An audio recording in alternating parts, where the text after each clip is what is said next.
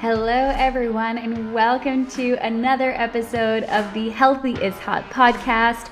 I'm your host, Chloe Wild, TV host by day, sweatpant connoisseur by night, and a health and a life coach always. From hashtag to movement, we believe that loving all sides of you is what's healthy, and healthy is hot. Come hang out as we have raw, real conversations with badass individuals living passionate lives, thriving to make their dreams come true, and diving deep into how they got to where they are. And the best part, how health is a key component of all of it. From the highs to the lows, we get into it. From fitness to mental health to aspirational careers, get ready to be inspired. Also, we don't hold back. There might be swearing, there's definitely going to be some laughing, and hopefully you can take something away from these conversations to live your best life, to live your Healthy is Hot life. Brought to you by Clarence. All right, Healthy is Hot community, we've got a very special podcast on. I think this is the first time we've had a podcast about sex and sexual health and all the goodies that are in there. And I couldn't think of a better person than Dr. Jess to have on for this chat. She's a Toronto-based sexologist with a PhD, friends, author, TV personality, podcaster, so many things. She's not only a speaker, she travels the world to engage with people large and small, from hosting retreats in the Caribbean to academic conferences in the Great White North. And what I love is she puts clients and workshop participants at ease with her very gentle humor through subject knowledge and friendly disposition. I've had the chance to attend an event that she hosted, and I was blown away by the massive, massive vulva that you took out and kind of showed us. So I just want to say thank you for teaching this 33-year-old to be a little bit more comfortable talking about vulvas and vaginas and sex. So thank you so much for joining me today. Oh, it's so good to be with you. I don't have my vulva today, but next time, I promise to bring it. How does one become a sexologist? Like, I'm so curious the path that brought you to where you are today. You know, it was obviously by accident. It wasn't in the plans. As a kid, I wanted to be a clown who made balloons at birthday parties. As a, undergrad, I expected to go into law, most likely. And then I started volunteering at the Sex Ed Center. It was called the Sexual Education and Peer Counseling Center at the University of Toronto, and ended up being the co-executive director there. And then I fell into this undergrad in sexual diversity studies. And even after all of that, I moved into high school teaching. And so I was teaching with the Toronto District School Board. And what happened was I had students coming to me with all sorts of challenges, issues, questions that intersected with sex and identity. So unplanned pregnancy, questions around sexual identity, gender identity, sexual orientation, folks dealing with abusive relationships, dealing with assault. And what I realized is that even with the preparation that I had, I wasn't equipped to support them. And so I decided, you know what, I'm going to go back to school and stay in education and figure out how we can support teachers to deliver information that is so vital, as you said, right? It's such an important job. And then, of course, when I graduated, I thought, I'll work for the ministry. I'll be a consultant, what did I know? Of course, they were like, no, get out of here. This sounds like way too much, especially, that was 2010 when I finished my last degree, and they weren't ready. And so I didn't get to do the teaching side, the academic side that I was hoping for. So I started speaking and I started writing, and I got a show I hosted a reality show in the States for Playboy, and I started writing books, and kind of just fell into this by accident out of necessity. Right. And now I had prior to COVID, my dream job, because every week I'm just really in a different city, different country, working with different groups. And I love those kind of brief interventions where you can make this impact. And so I still am focused on education. It's adult education. And then I do volunteer in the schools, and I volunteer to train, the teachers in Teachers College on sexual health education, because I really do believe that, sex education is more than sex. It's about confidence. It's about body image. It's about communication skills. It's about relationship building. And if we actually develop those skills and equip young people to feel confident and make decisions that feel good for themselves, we change the world, right? Like if you look around, how many people in your lives have great relationships, especially intimate relationships, right? But all relationships count: friendships, parent, child, friend. For those of us in cultures where relationships with cousins are so important. Mm-hmm. How many people have great relationships, and how many people have the skills to cultivate those? And hopefully that number is going up because 10 years ago or 11 years ago, wait, is it 2022? So 12 years ago, we erased the last 2 years, didn't we? 12 years ago when I graduated, there were so few people in this field, and now there are more and more. So I think, it's a great sign. And, we have both data and just anecdote from students to tell us that if you are queer, if you are genderqueer, you're really left out of the sex ed curriculum. And so that's where we have to make change. It has to be from day one so that people feel included. And the thing about, language and inclusivity, which I know is a buzzword right now, is that folks who are in the middle will never even notice that you're using inclusive language. It's those of us who are forced to the margins that notice when you make that effort. And the data shows that the costs of excluding people, excluding trans students, for example, excluding queer students from the curriculum, and from just generally from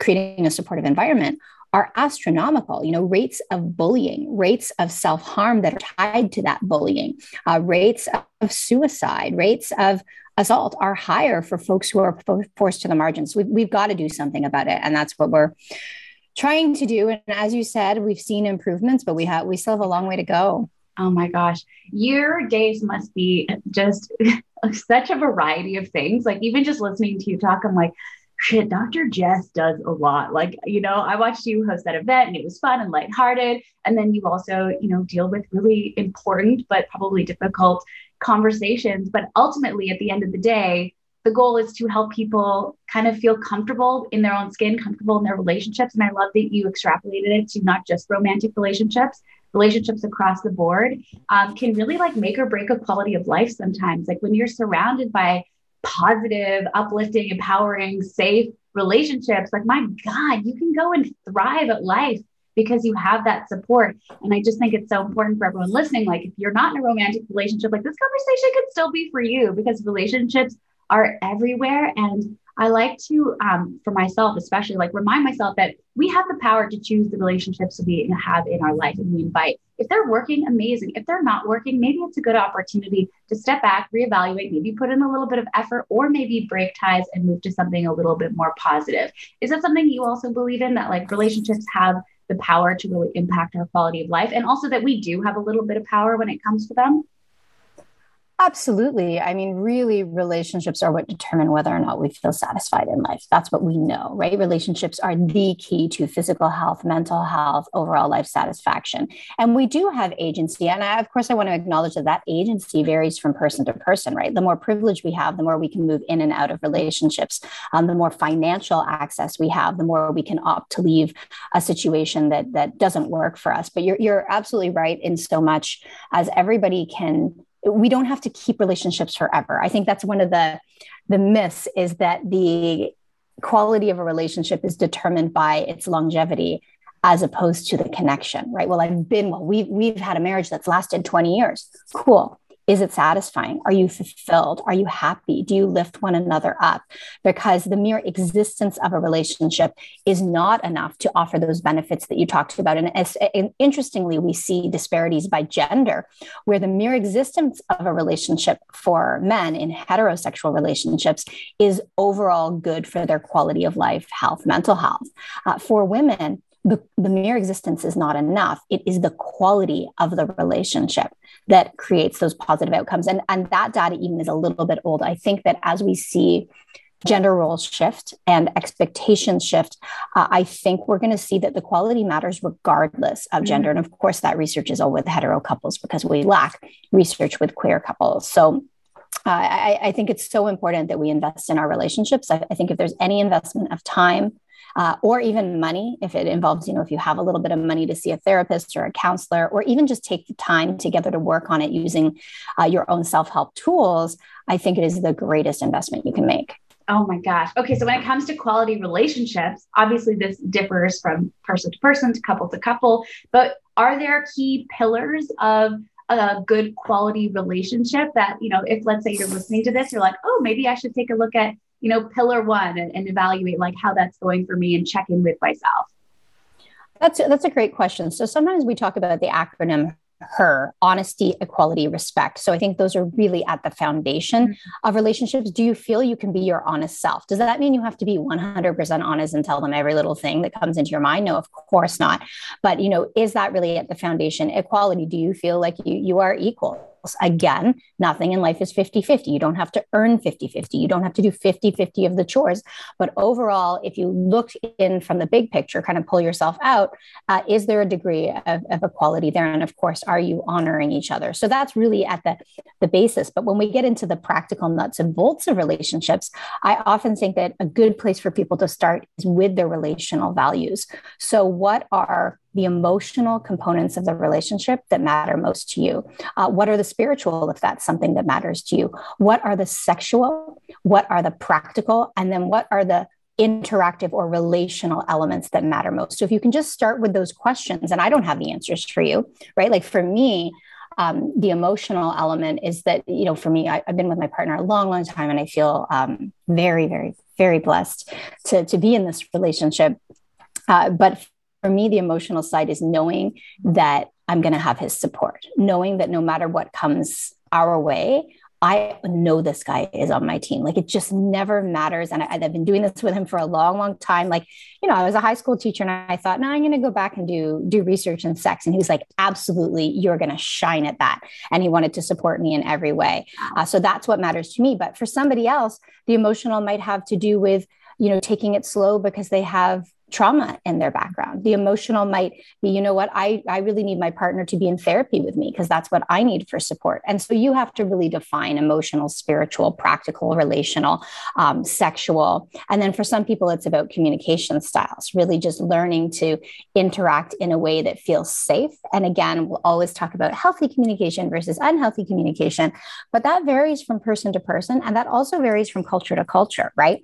In the Western world, it's all about like, don't raise your voice. And don't communicate when you're angry. Well, I grew up in a household full of love where raising our voices was the norm, right? Like you're not going to get heard. My mom comes from 12 kids. Like she comes from 35 cousins who grew up around the block in Jamaica. You're not going to be heard if you don't raise your voice. And so we're loud. And when we're angry, we're also loud. So culturally, and I think familially and also individually, those things vary. And what's most important is that you talk to the people in your lives, whether it's a partner, a friend, or another family member, about what makes you feel safe. And that doesn't mean that a partner has to do everything or somebody has to do everything you're asking.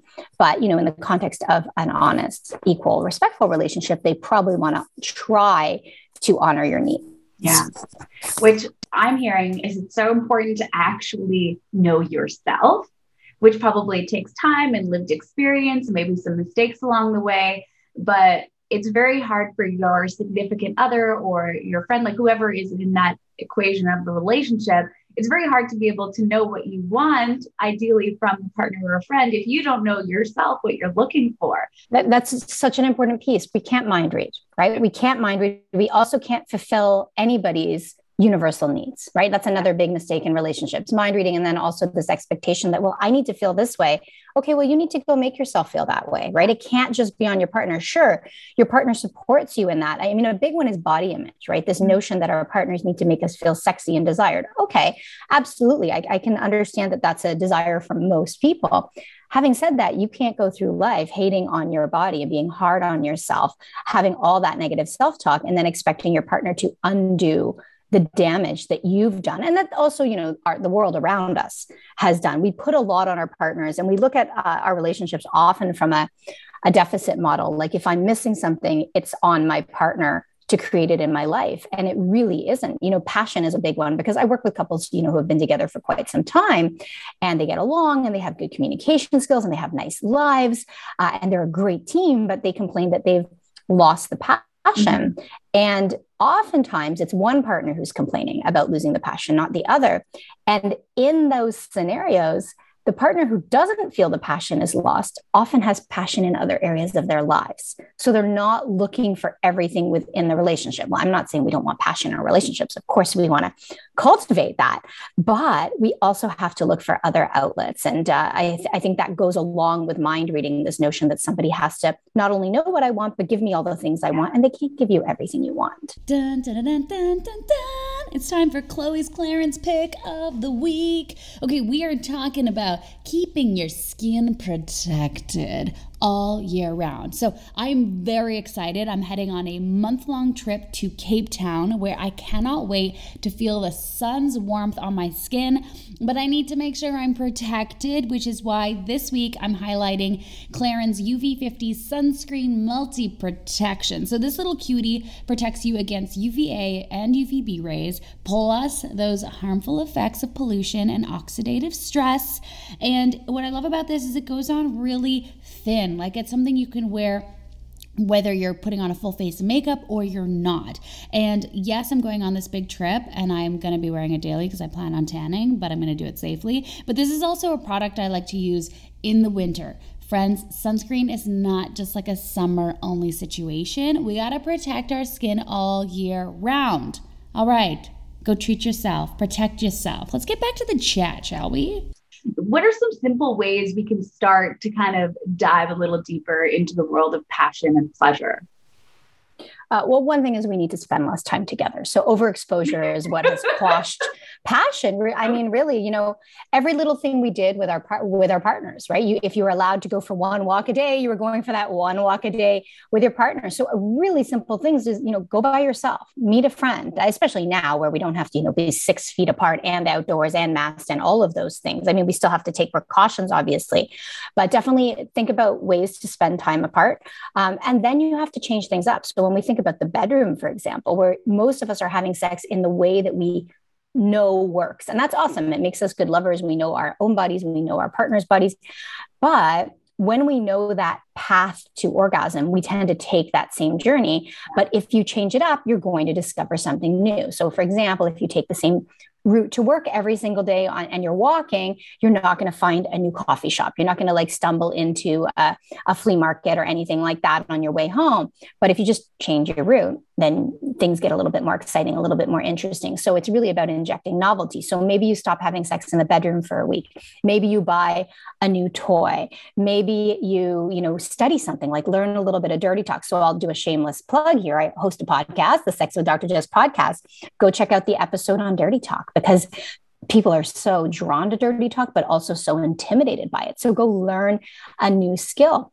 Definitely. And then the big, I think, most practical thing in relationships is to change your conversation.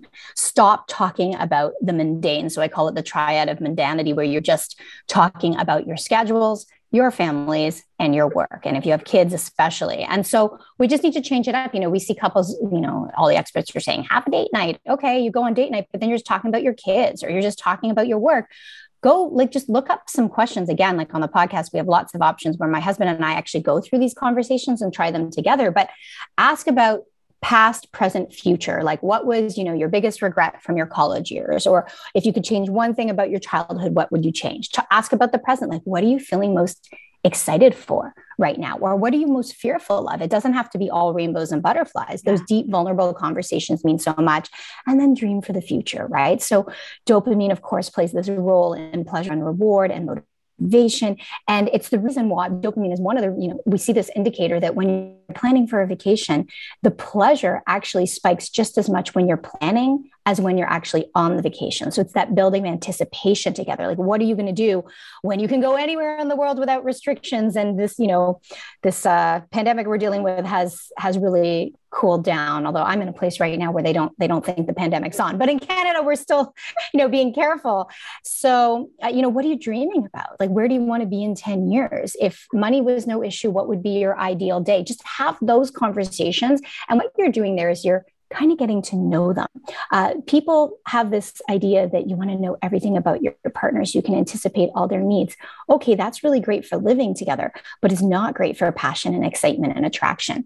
The reason you were so attracted to them in the beginning was because there was an element of the unknown, curiosity, even fear. And that's the last piece I'll say around passion, is that we have done so much in our relationships and developed so many strong relationship tools, but we've eliminated risk and fear, or we're aiming to, right? And I think this, as we become more aware of our feelings and more emotionally literate, we understand what it is to be anxious, for example.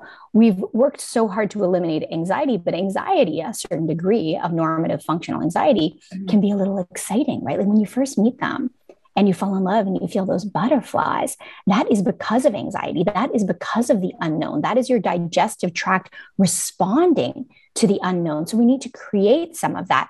Other ways to do that is, involve spending time with other people. One thing that's really interesting is, your partner in the context of your relationship.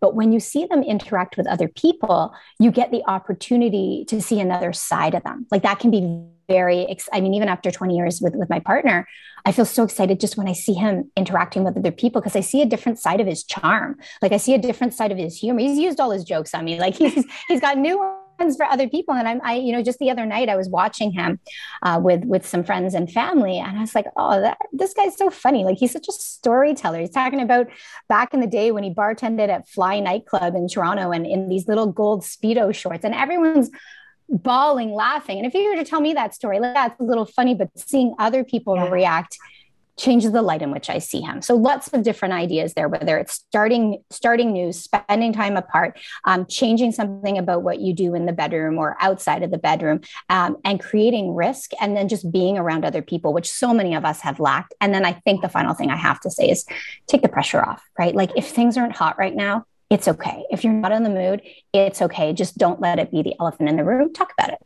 Yeah. Oh, yeah. Oh my gosh, you're such a fucking boss. I mean, I honestly, no wonder you travel the world talking about this, because it's really inspiring, eye-opening. Like I can't wait to take into practice all of this, especially talking about the triad of mundanity. Like, I don't even know if I'm saying it correctly. Like that's literally been my life. I'm like, gosh, what do Ben and I talk about? Like we talk about finances, we talk about our families, we talk about work. And I'm like, I don't think I've asked him one of those questions in such a long time. And I used to love asking him those questions. And then now, we're just kind of like in our groove, and I can't wait to like next time we hang out, be like, so what was your biggest regret? He's not going to do it. I can't wait to see like where it goes. Just kind of bringing in a little bit of that curiosity back. And like you said, seeing potentially a different side, and just bringing in a little bit more, little je ne sais quoi into the relationship, which is going to be great.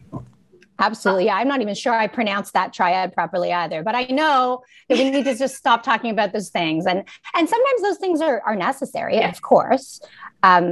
And if you're very excited over your work, I think that can be exciting too. But if your partner doesn't share that passion, so I work with entrepreneurs. Almost all of my clients are either entrepreneurs or CEOs, just because of the groups I work with.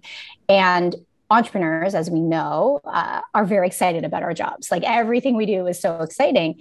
But if your partner isn't an entrepreneur, they may not share that same excitement. And so for you, it might feel like it's full of passion, but for them, it might feel like, okay, this again.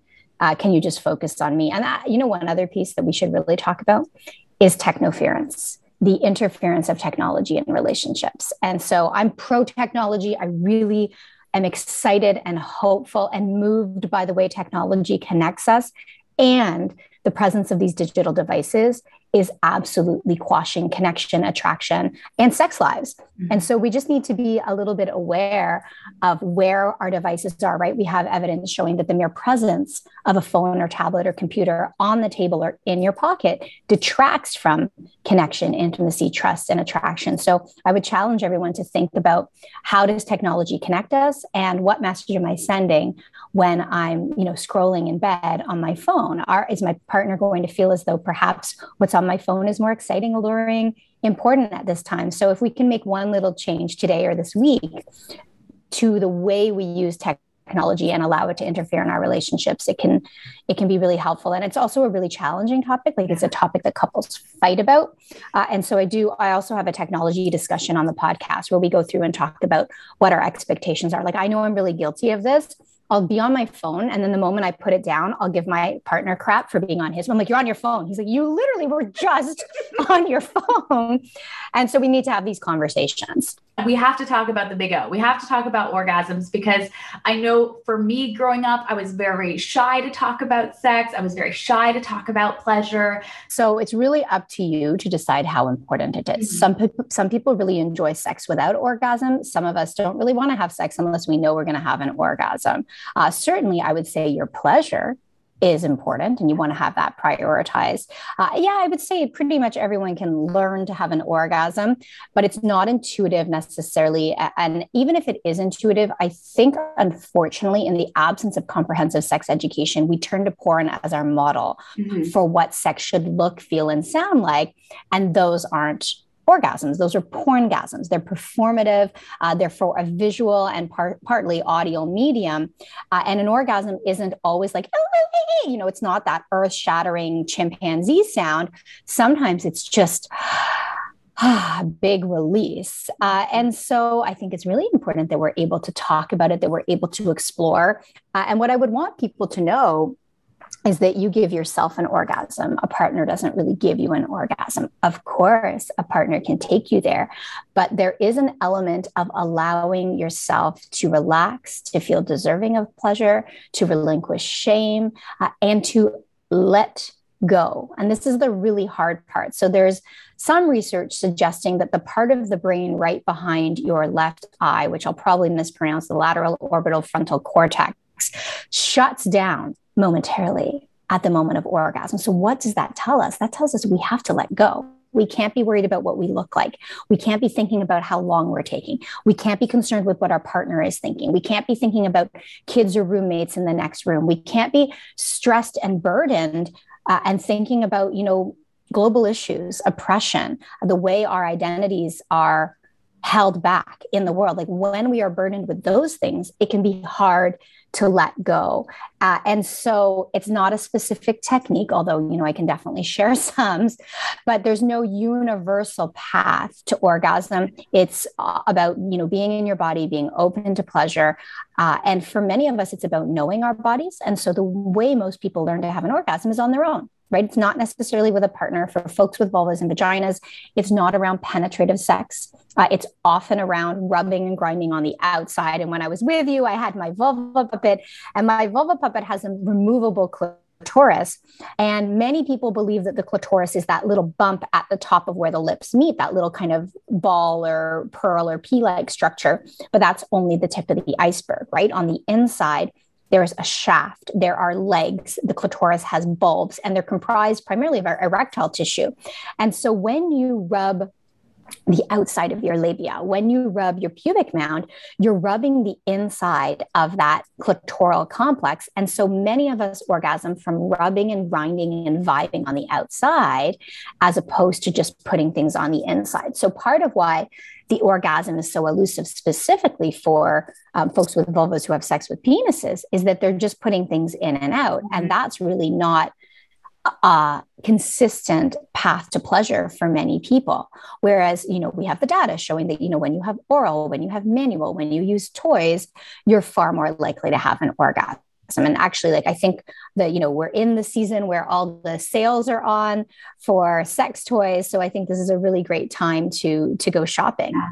I've recently treated myself, and friends, treat yourself. Treat yourself. I want to just thank you for talking about the physical part of it, but then also it sounds like there's also a very heavy mindful part of it, where you talked about being in your body, allowing yourself to relinquish feelings of shame or embarrassment or whatever might be consuming your minds, or like you said, world stressors, and just allowing yourself to really be in the present moment, which just immediately I was like, wow, this sounds very mindful. Like, of course, there's the physical component of it, but then there's also the mental component, like giving yourself the space to feel good in that moment and to let go. And it sounds like the two are very important with one another. It's not just one or the other. Absolutely. In fact, we know people who can actually think themselves off, who can fantasize to orgasm without using their hands. And so that brain is a powerful, we always talk about it as the most powerful sex organ, with good reason. And you're right, it is partly about mindfulness. And of course, mindfulness means different things to different people. For some people, it's about focusing on the sensations in their bodies. For others, it's about a sense of escapism where they're actually fantasizing. I mean, that's another really big piece. If you want to orgasm, tap into your fantasies, right? Give yourself permission to think about anything and everything, even if it's something that would disgust you at noon on a Tuesday when you weren't turned on. Because as you become aroused, your inhibitions drop, the adrenaline, the endorphins, the oxytocin flood your body. And not only do your inhibitions drop, but your disgust factor drops. So things that might have been off-putting when you're not aroused start to be very exciting and potentially orgasm inducing. And I'll do another plug. I do have a course on mindful sex. It's a video course that walks you through, everything from breathing to emotional presence and mindfulness to all these different touch techniques that are non-sexual to train yourself to really open up to sexual feelings in your body. Because as you said, like, we need to relinquish shame, but I can't just decide today, shame is gone, shame be gone, right? Yeah. Like, there's no spray to just spray shame away. And so we, sometimes have to put in a little bit of effort. And I never want to add to the pressure for people, mm-hmm. right? Like, I don't want people to feel like, oh, I have to have all the sex. I have to have the hottest sex. Really, you determine how important sex is to you. But having said that, if you're in a relationship, there needs to be, I don't want to say there needs, but you probably want there to be some balance, because you've got kind of one life to live and you want to both feel fulfilled and not held back over the course of the years or the lifetime you spend together. Wow, so much to digest here. Friends, if you want more of this, go check out Dr. Jess's podcast. We'll make sure to have all the links down below. She's got workshops. She's got her Instagram page. Who knows? Maybe she'll be speaking in a town near you. There's definitely so much value that you have for free. And then also, if you want to step it up, you can also do one of her workshops. I can't thank you enough for talking to me about this. I can't wait to listen to more of your episodes. I really, really appreciate you coming on. It's my pleasure. Thank you so much for having me. Well. Who else is feeling fired up and inspired after that chat? Yeah, same here. I can't believe I'm saying this, but just like that, another episode of the Healthy is Hot podcast in the books. Once again, I'm your host, Chloe Wild. And look, if you enjoyed this, go ahead and subscribe so you never miss out. Rate and leave us a cute little comment. Follow us on Instagram at Healthy is Hot. And remember, healthy is fucking beautiful. We'll see you next week. Brought to you by Clarence.